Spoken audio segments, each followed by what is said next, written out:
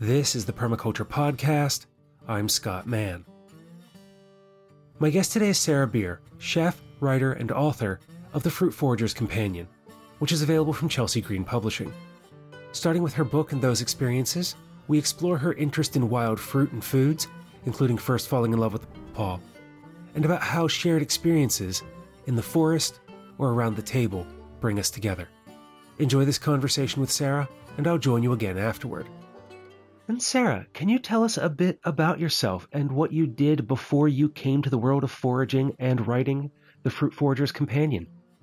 I can. I always stumble when people ask me what I do because I feel like I do 1,000 different things. But essentially, I'm a chef and a writer.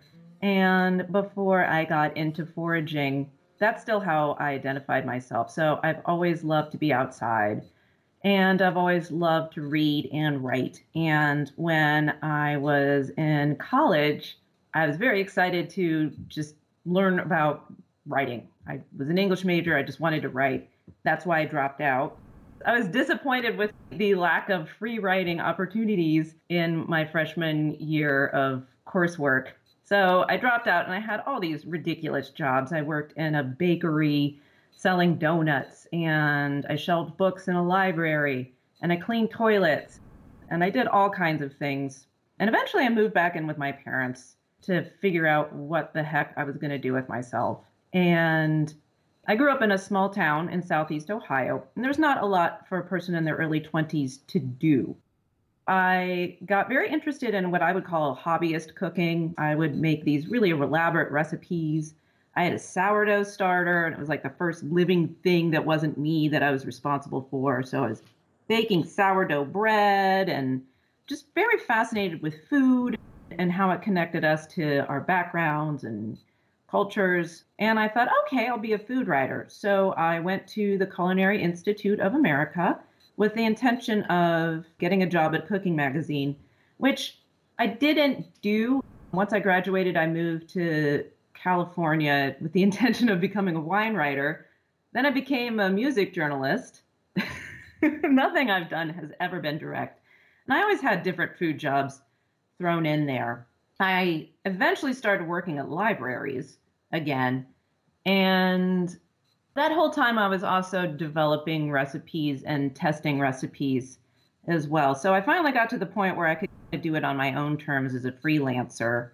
And I've been working from home for about the last 10 years, sometimes full-time, sometimes part-time, in combination with working at a library. But just being at home, it makes me feel very trapped. I like to be outside. So I started going on these walks, wandering around the different neighborhoods where I lived. And that's how I got into noticing plants. I find that most people who come to this life or lifestyle, whether it's foraging, permaculture, or really any kind of other nature-based regenerative practice, that it tends to be circuitous because unless we have parents or family members who were really involved in the land, or like the return to homesteading during the 60s and 70s, that back to the land movement, most of us wound up growing up in civilization and then coming to these kinds of things later in life. Yes, you have to go out seeking the uncivilized to restore your balance as a human, I think. There's something to be said about that reconnection with nature whenever it comes.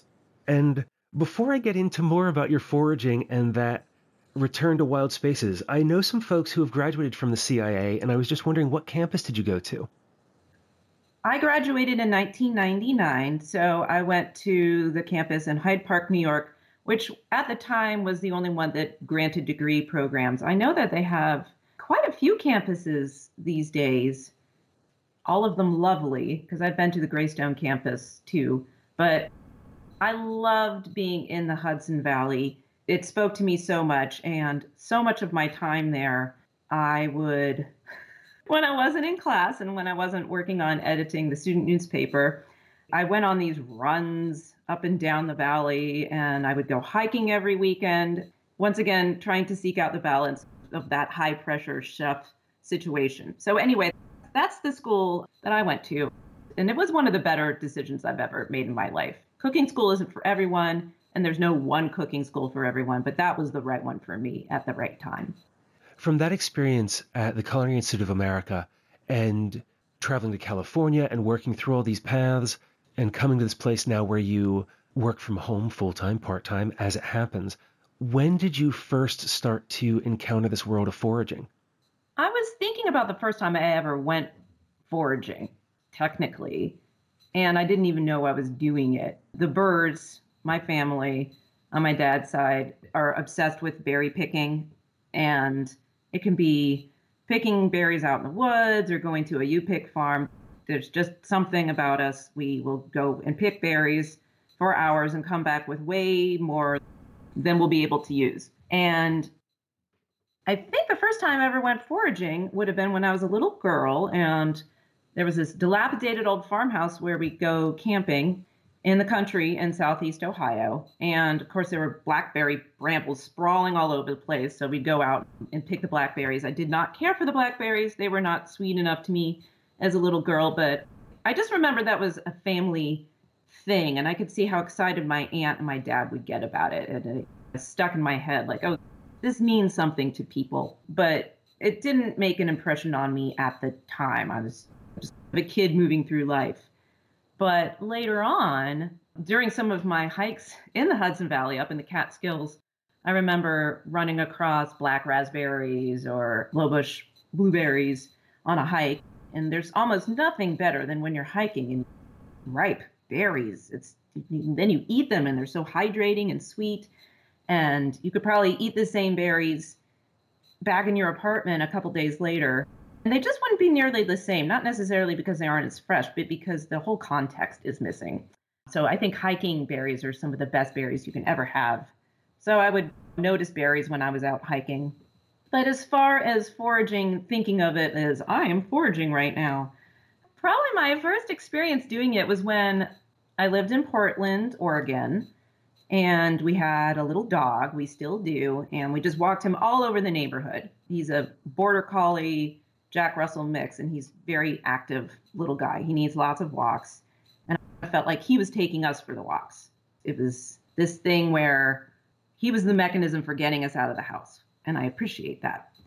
So I'd walk around the blocks and all these little snaking formations. And I noticed there was a house that had quince growing. They had 2 quince trees, and quince are not a common fruit, and I love them. So I started stalking this tree, and I'm ashamed to say I stole the quince. I did not ask a homeowner. It was okay. I just noticed the quince there on the ground rotting, and then the other ones on the trees, and I would go and take a couple every day. Fortunately, quince stay very stable at room temperature for quite a long time, so I'd just add a couple quince to my bowl every day. And I think I liked that I was stealing. This is a terrible thing to say, but it's true. That's I'm not going to lie about it. I think it tapped into this deviant self inside of me that needed an outlet. So that is how I started foraging. I would call that neighborhood foraging because these are ornamental trees growing in somebody's yard. They're not out in the wild. But I really fixated on them in the autumn months. And through that, I started noticing fruit trees and fruiting plants all around my neighborhood. I think because I really wanted to go out more into wild spaces, and my schedule wasn't permitting that. So I had to recontextualize the things around me and think of that as my wild space. What's in this wild space that's interesting to me? And as a chef, food is interesting to me. So that's how it all started in what I call my foraging practice, the way some people have a yoga practice. Like I'm going to wake up in the morning and do my yoga. My foraging practice is me walking around my neighborhood, looking at stuff and trying to notice what's different that I haven't seen before and trying to notice what's going on with plants I've looked at 100 different times. It's not necessarily me harvesting anything. It's more about looking and thinking what's going on with it. Does that wandering and looking and seeing give you a sense of connection to the seasons and then when these plants will be available for you to harvest later if you choose to? Oh my goodness, yes. That's like half of the point. Stumbling across berries growing along the side of a trail in the Catskills is a wonderful thing. That's just this serendipitous encounter. But I really like that feeling of coveting something. When it's a plant, as opposed to a pair of shoes, because I've coveted shoes before too. But when it's a living thing, you just develop this relationship with it. It doesn't necessarily need me to notice it, but it's alive, it changes every day, and seeing that influences how I feel about myself and my relationship to the world. So I go back home after looking at all these things, and I feel more engaged with my friends and my family. It carries over to my human relationships too. I think about other people who might be looking at these different crabapple trees, or sometimes people will notice what I'm doing. I should also clarify that these days, if I am going to pick something or thinking about it, I just knock on somebody's door. Sometimes I'll stake out a tree and I'll notice that it isn't being harvested. And nobody has ever said, "Oh, yeah, Sarah, don't pick those crab apples."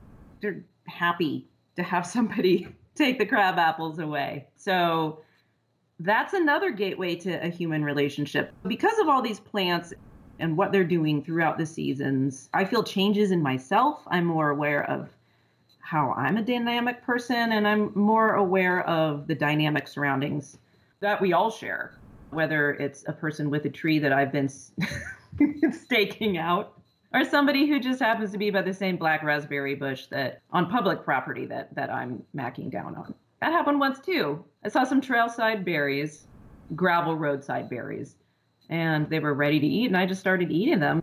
A guy who looked shady came by, which, isn't great when you're by yourself on a remote gravel road. And he said, "I love black raspberries too." So you just never know. I love the surprises of these human encounters that come along that you just don't expect. I think there's something specific to fruit of all food plants that brings out the quirks in people. Lovers of unusual fruit tend to be slightly eccentric people too, but you never know who they're going to be. So I just love that. I love all my fruit nerd people. I think of some of the trails that my son and I hike on, and having taught him some of the local brambles, that he'll keep an eye out for those red stems coming up out of the grass and that flush of white flowers. And then he'll start asking me, "Dad, are we going to go hiking here in a week or so when those berries start to come in?" I'm like, "Son, we have about 3 more weeks till those flowers become berries. Just patience. We can go, we can look, but they'll be there. They'll be waiting for us." And then going and taking him when they are ripe and in season, and just standing there until our fingertips turn pink and we're just running with berry juice and have had our fill, and we'll go for our hike. Those are amazing times. How old is your son? He is 8. 8. Okay. Is he still as enthused about berries now, do you think, as when he was younger? I think he's even more so now because he doesn't need Dad to get them. He can watch for the thorns and things like that and reach in deeper and get to the bigger berries that people and the animals haven't gotten to. And so very often he's the one who gets me to stop and stay for a little bit longer. Oh, that's wonderful. He's going into the zone. That's what happens when you're picking berries and you can't leave until you get the one more beautiful, big, perfect one. And then you get that one. And then you're like, "Oh, I can't leave until I get one more," and on and on. Yes. And yeah, he teaches his sister about the berries, and then she's the one who teaches him to go out into the yard and hunt for the violets because she prefers eating those over berries. But you mentioned that fruit seems to draw something out of people. Is that why you chose to focus on fruit for your book, or was it from that familial history that you were drawn to these? Why choose fruit in particular for a book about foraging and food? I think it's because fruit chose me. This is my pawpaw origin story, and this is where I would say my obsession, for lack of a better term, with this all really clicked. So pawpaws are the largest fruit native to North America, and they grow here in Southeast Ohio, where I grew up and where eventually I moved back to. So this is where I am now in Southeast Ohio. And on my parents' property, there's a pawpaw tree, but I didn't even know what it was. I didn't know that pawpaws existed. It just wasn't part of my upbringing. Also, there was no fruit on the tree because pawpaws don't always propagate. They have other ways of propagating than by seed. So it's not imperative to them that they fruit. And this is one of the trees that didn't fruit. But there it was in my yard. And they have these gorgeous big leaves. I never even paid attention to it. It was just this wild tree between the woods and the yard. But it was there all along. And I never even heard about pawpaws until I moved to the West Coast where they don't grow. So when we moved back to Ohio, which would have been, I don't know, about 6 years ago, perhaps, I was really curious to find these pawpaws because they were like the Sasquatch. I thought, how could these things exist where I grew up? And I didn't even know about them. So sometimes I go on these little hikes and I keep my eyes peeled, but I had no idea what they looked like. And one day, it would have been probably about September, I was on a trail behind my daughter's preschool, which is wonderful that there was a trail there because I could take her to preschool and sneak in a little woods walk on my own. Those were very special times to me, just to have my alone time there in the woods. So I was having my alone time in the woods, and I saw this bright yellow gold thing smashed open in the middle of the trail. It was like nothing I'd ever seen before. And I looked at it and I realized it was a fruit, and I thought, that has to be a pawpaw. I just had this feeling. So I came back the next day and looked around some more, and I brought some back and identified them. They don't look very special on the outside. There's a dull light green color, but on the inside they can be just this crazy vibrant color. They have a tropical aroma, a kind of mango banana flavor. It's like nothing you would ever think growing in the deciduous forests of eastern North America. And I just became enchanted with them. So all I had to do was go on a walk, and one of them was there. It's like it came along to me at a special time. I don't necessarily believe in fate, but I do believe in choosing to notice something when you should. And yeah, that's how it all started. And as far as the significance of fruit, I like the way fruit tastes. And let's face it, fruit is very sexy. It's how plants reproduce. It's oftentimes beautiful to look at. I just think there's something very sensual, even without being sexy, about fruit, that it just the way it smells, the way it feels, the way it looks as it ripens, as it goes from flower to this swelling ovary. It's all just so beautiful to watch. So the fruit chose me. There was no other book I could have written. As the fruit chose you, how did you choose what fruits to include in your book? Were you searching for things that you had a good personal awareness? Or did you start with some things that you knew and then seek out other fruits that you heard that were interesting that you wanted to include? Both. So there are some fruits that I have a lot of awareness about and that I see in my little foraging outings that I thought more people should know about, or I noticed many people were curious about increasingly. So those are some of the ones that went in. And then there are other ones that don't grow in my region, but I had encountered when I lived in other places. For instance, Mahonia or Oregon grape, which is not a grape. Probably most permaculture people would know that. It's interesting. So many fruits are named after other fruits, too. I think it's just because of that's what the reference point is, if you think about it. So when I lived in Oregon, I ran across lots of those. And then there are fruits that everyone knows about, and those are in the book. So things like lemons, apples, crab apples. I would say these are pretty prosaic, but they're something that you're going to encounter. Oftentimes people have things growing as ornamentals. And when you think of them as forageable, I should say as an aside, I don't differentiate between foraging and gleaning in this case. Gleaning is when you're gathering things that other people haven't used, and foraging is gathering wild ingredients. But I feel like, what is wilderness now? We've changed what wild spaces are. And there's a gray area between the two, and where the magic happens is that gray area. So I don't really differentiate between foraging and gleaning. And that's why in this book you will see apples, which I suppose there could be wild apple trees. That's how they started out. But most of us are going to encounter apples because we have a neighbor who has apple trees.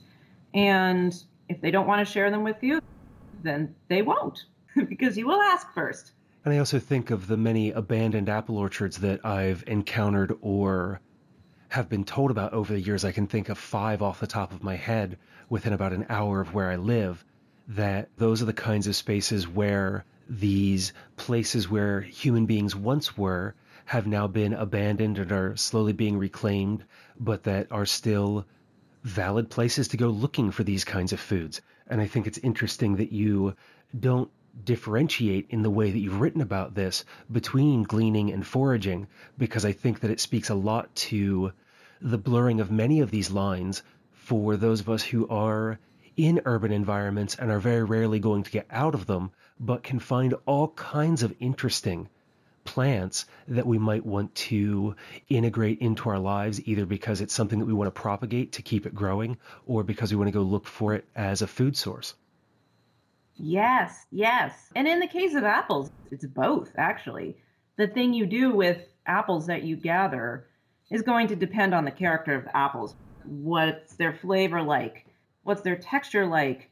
Are the skins really thick and off-putting? And so many apples were planted initially as cider apples here in our country, and then we got away from that for multiple reasons. And now there's that whole renaissance of making cider and people wanting to resurrect these cider apples, almost like truly, it's almost like bringing them back from not the dead, but they've almost disappeared. So there's this element of discovery that's twofold. It's not necessarily just finding a tree, but what type of apple is growing on that tree. And I love plants, but I'm not a scientist. I'm old enough now that I figured out you should just stick at the things you're good at, right? I'm good at cooking, but I'm never going to be a person who is figuring out what type of variety any given long lost apple is. That's for other people, and there are so many other of them. I'm just going to let them do that, and I'll appreciate the knowledge they share. I'm a person who just likes to go looking for mongrel fruit, and that's enough for me. And not knowing what it is that we're necessarily going to get is always an interesting exploration for me.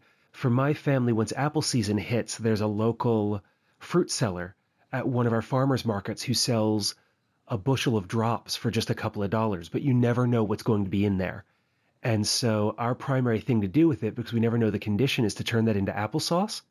And it's amazing the different variety of flavors that we can get from that, depending on what particular apples wind up in there, even though we don't necessarily know what's in the bin. And very often the farmer doesn't either, because he's just collected a whole bunch of stuff and thrown it in. So it's always a fascinating exploration to see what that food's going to be like when we get those apples home, peel them, and cook them down. Oh, I love everything about what you just said. It demonstrates that you can have these ingredients that you're so familiar with. You think about all the red delicious apples that are at every continental breakfast buffet or in so many school lunches that we've just grown up with, right? This sort of idea of what an apple is, this generic idea of an apple, like a plastic toy in a kid's grocery cart playset. And then there's that level of surprise when there are just thousands and thousands of varieties, or even if you distill it down to dozens. And then what happens when any given combination of them are made into applesauce. And fortunately, applesauce is something that it's really hard to screw up. It's easy to correct the flavor of. If it's too sweet, I'll add a little cider vinegar or lemon juice. And if it's not sweet enough, I'll add the sweetener of my choice in small increments. And yeah, that getting something a little different every time is the thrill of it. The idea that you go to the grocery store and you get a banana and it's a Cavendish banana and it tastes exactly the same way. There's something comforting about that. But what I love about foraging is even from the same tree, you never know from season to season what exactly the flavor is going to be of any given fruit that you're putting in your mouth. So it's a reminder that like nature's the boss. We think we're the boss of nature, but ultimately nature is the boss. We can slowly destroy elements of nature because we have. That's just what happens with humans. I'm not going to say it's evil all the time. It's just we live on the planet and we change it. And we change our food. We modify our foods. And we think we always are the boss of the way our food's going to be. But meanwhile, plants just keep on doing their thing. They don't care what we think. So to be reminded of that by something you can eat it's so exciting. And as a chef, flavors that I haven't experienced before are what I crave. Those are my culinary adventures. And I think that's why so many people are really excited about foraged ingredients right now. It's a way to experience something without having to leave their restaurant. I think about all the flavors that I've encountered with my family creating applesauce, and there's this one variety that we get that is always interesting to try to replicate moving forward that has almost a floral taste to it. And it reminds me very much of a spring bouquet of wildflowers. And it's just become like my favorite tasting applesauce, but it's not something that I can get anywhere else. I've never encountered it in anything commercially or otherwise. And I think the same thing about foraged foods, to go back with like my son and I picking berries, that we can get berries that are tart or that are even sour. And then sometimes, depending on which particular bramble it is, they can be super sweet. And the more that we attune ourselves to those kinds of flavors, the more variety there is in what we're tasting, which was really interesting for me, having eaten so much commercial food for so long, because my mother was a restaurateur, always managing restaurants where for those periods during the 80s and 90s, it was about replicability. So it was wanting to serve something that the customer could expect every time because they had their favorite dishes and their preferences. And a lot of this new flavors and bitterness and things that I've only recently encountered in perhaps the last decade was just not part of that. And so moving into these more wild foods and foraged foods really opened up my palate. And it's been interesting the more that I move away from what I can get in the grocery store and also limit some of the refined foods, especially some of the sugars and things, unless I'm using them for cooking, the less my palate is accustomed to that kind of sweetness that I can have on demand. And then when I am eating these wild foods, I can taste that sweetness so much more. And then going back from some of those, even though I take that berry and it tastes super sweet to me in that moment, when I go back and get something that's been grown commercially, like a strawberry, it can all of a sudden seem so sweet, almost too sweet, like a candy, compared to what it is that I'm pulling from the land around me. There is definitely a readjustment of the palate that comes with foraging. And it's a good reminder of the ways that we ate before our food system became industrialized. And also just the role of sugar, which is an ingredient I love. I should say there is no shortage of sugar in my house, although I try to be selective about when I use it. But sometimes it's by the pound if I'm making jam. But sugar is in so many foods. And it used to be an expensive ingredient that was very labor intensive, and slavery had a lot to do with that, with bringing the cost down and making sugar accessible. And those are things that I think about a lot when I'm foraging. I also think a lot about the work that it takes to make food happen. And I'm not even growing this food. I'm just going out and gathering it. So for people who do garden and grow food, you're used to the work that goes into it and also the amount that you get out of it. Sometimes there's so much and sometimes there's so little versus just going to the store and buying something. And then so often people just let it rot in the refrigerator because they have plans, grand schemes of making healthful foods, and they just don't get around to it. And then it gets thrown away. So it's not just necessarily the waste of the ingredients, but the waste of the labor. So I think about that. I've come to revalue the foods that I buy and the work that goes into them on all of the different levels. because I understand that it can take a long time to just go out into the woods and come back with a handful of berries. And sometimes I'll do these little experiments with what I bring back, and they'll just be terrible. But I have to think of it in a way it's not necessarily wasting the food. It's my experience. The whole thing is a value added experience because I've gone out into the woods. Like you never have, even if you go out foraging and you could come back with nothing, you always come back with an experience. So your time out in the woods or wherever, just walking around in the back alleys, which sounds dirty, but in my neighborhood, there's an alley between every two streets, and they're pretty clean. I don't really forage. I just look for stuff. There's always a lot of pokeweed, which I don't forage for, but it's gorgeous. So I just go back there and look around, do some voyeurism on everybody's fruit trees in their backyards. But when I come back from those, it's the time that I've spent. It's the quality of the time that I've spent. So the food is like a bonus with any kind of foraging. For me, those experiences have always been a part of that practice. Once I got over the initial, I need to know what this thing is before I can eat it, of like scientific discovery of pulling out my dichotomous key, pulling out my field manuals and everything else to be sure that I could eat it. After I got comfortable with knowing what it was that I was looking for, it turned more into being able to go out and see what I could find and to spend time with the people who I was with. I very rarely go hiking or foraging alone, and so it's been with my children or some friends or things like that. And even though we sit and eat all of these things while we're out there, it's about that moment together. As with my story that I shared earlier about my son, the content of that story is really about that time that we shared together around the berries, not just about the berries by the side, going into this very technical description, but about that shared experience with someone who matters to me. And I think about the way that we can have more of those kinds of moments if we have an interest in foraging or wild foods by sharing what it is we're doing with others, and by then inviting people to our table to try these things. And one of the things that I really like about your book is that you're not just sharing fruits that people can forage for and how to find them and identify them, but you're also sharing recipes so that people can make a meal out of them.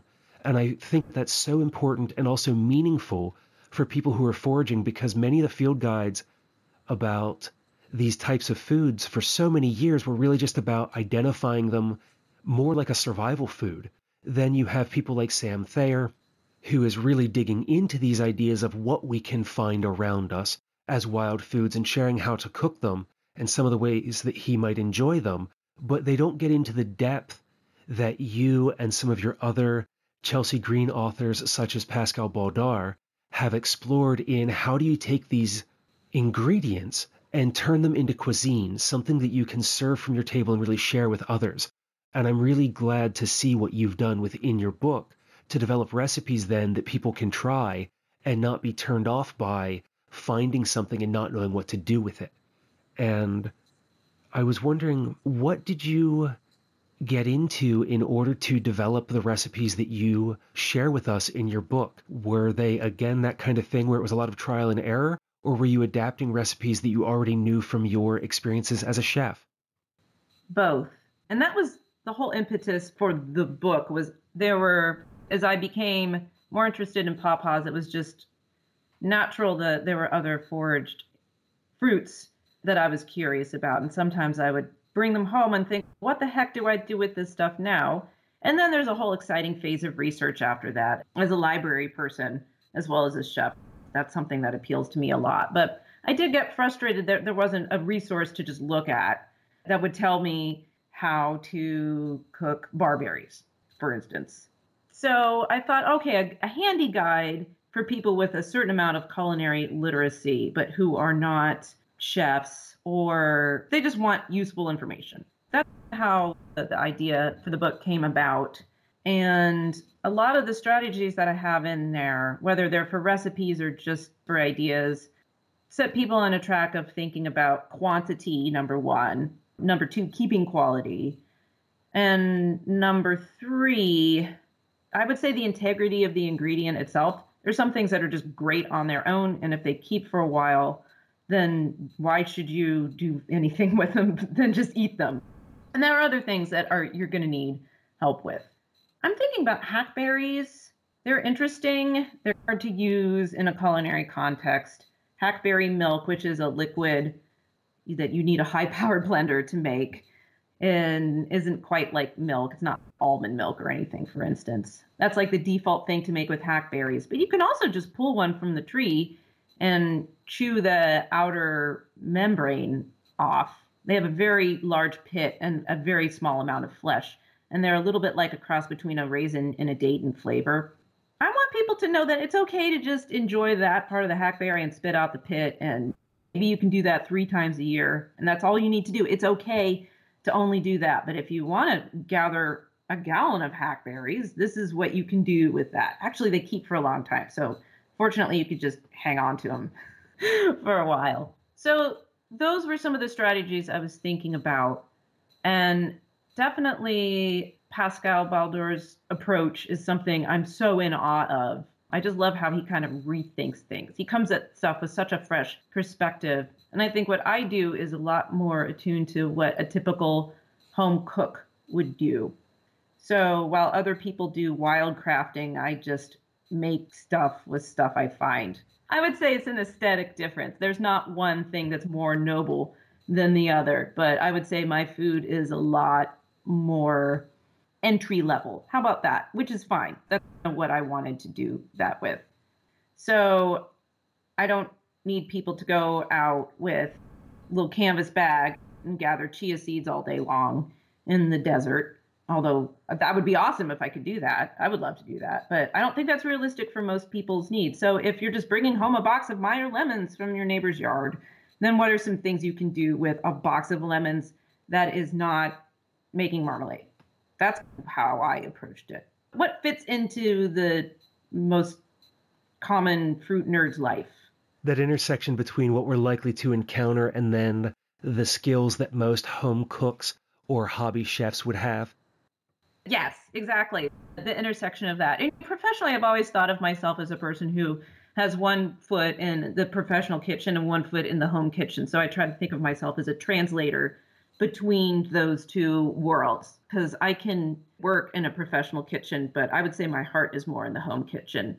And so many books are more chef-centric, taking chef ideas and making a home cook's life fit to the chef ideas. But in a restaurant kitchen, there's somebody washing your dishes and you have somebody chopping your stuff for you.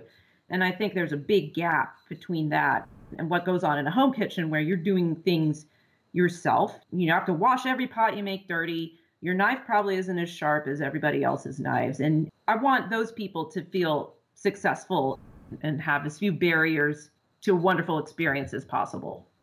And I like that approach because even though I spent all those years in restaurant kitchens with my mother and grew up with a family that cooked, I've always been someone who very much follows a recipe.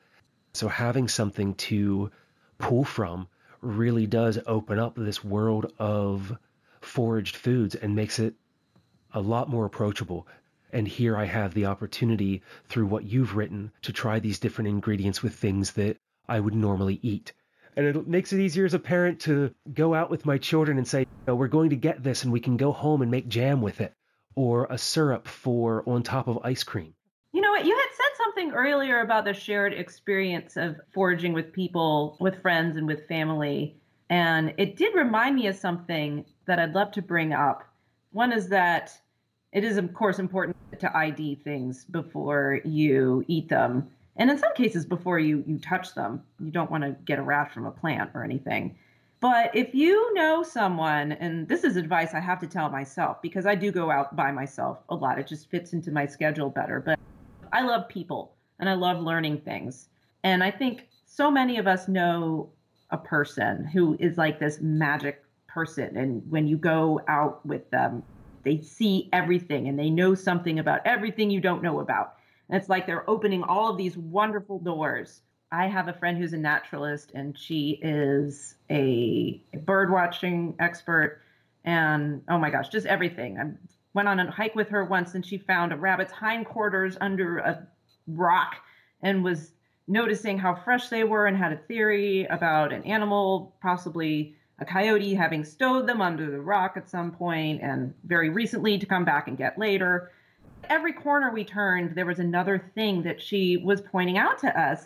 And it's just so exciting. I also have some friends who love to forage for mushrooms. And so going out with them, I learned mushroom things. So I would recommend to all of you, if you have a person like that in your life, figure out how you can go out into the woods or anywhere with them, and they will open these magic doors. And remember where those are in your mind, right? And you're going to go back through those later on your own. And maybe you can be that person for someone else at some point. So much of this is just about sharing knowledge and sharing enthusiasm too. And if you don't have somebody like that in your life, I'm sure that if you look around, you'll probably find someone who's offering a foraging course or a rewilding class that does nature immersion that will teach you forageable foods.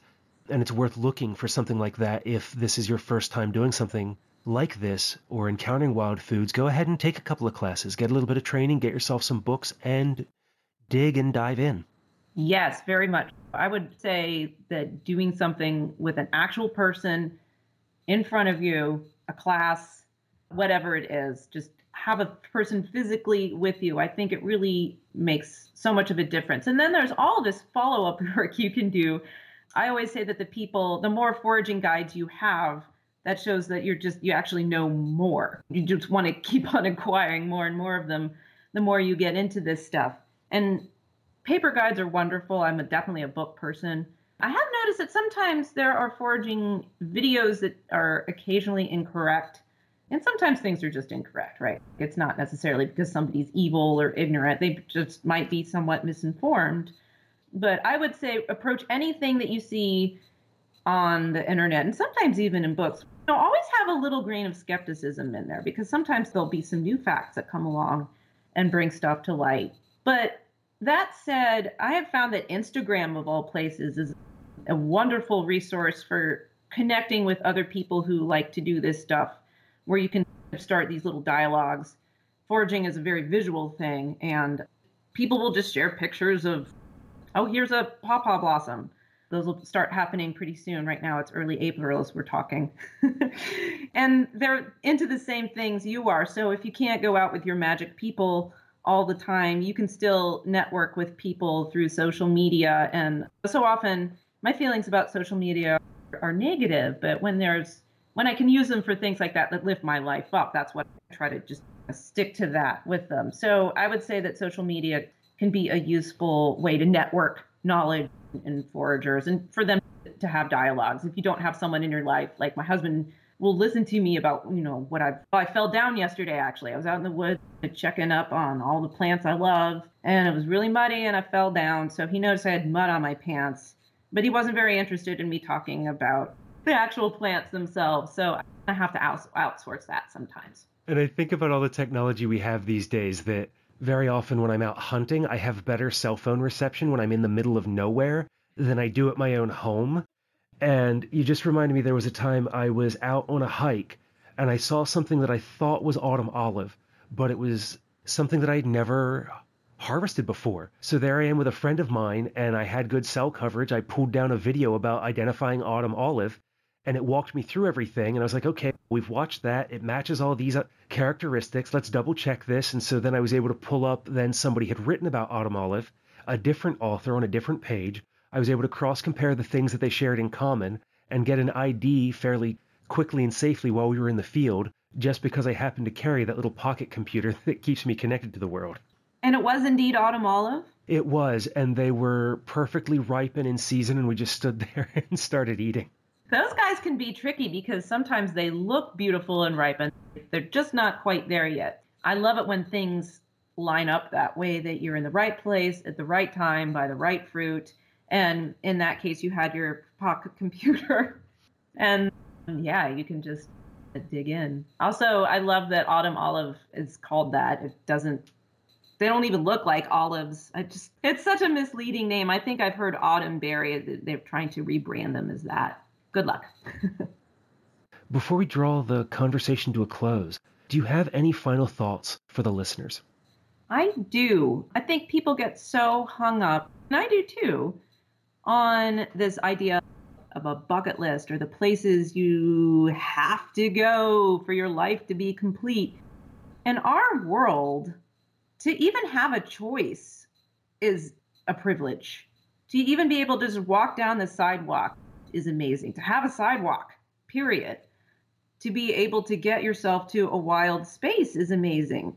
So I would say don't discount the transformative power of going to the spaces that you think of as unremarkable and see them through new eyes. Just look at them afresh and see what they have to tell you. It might change the way you look at everything around you.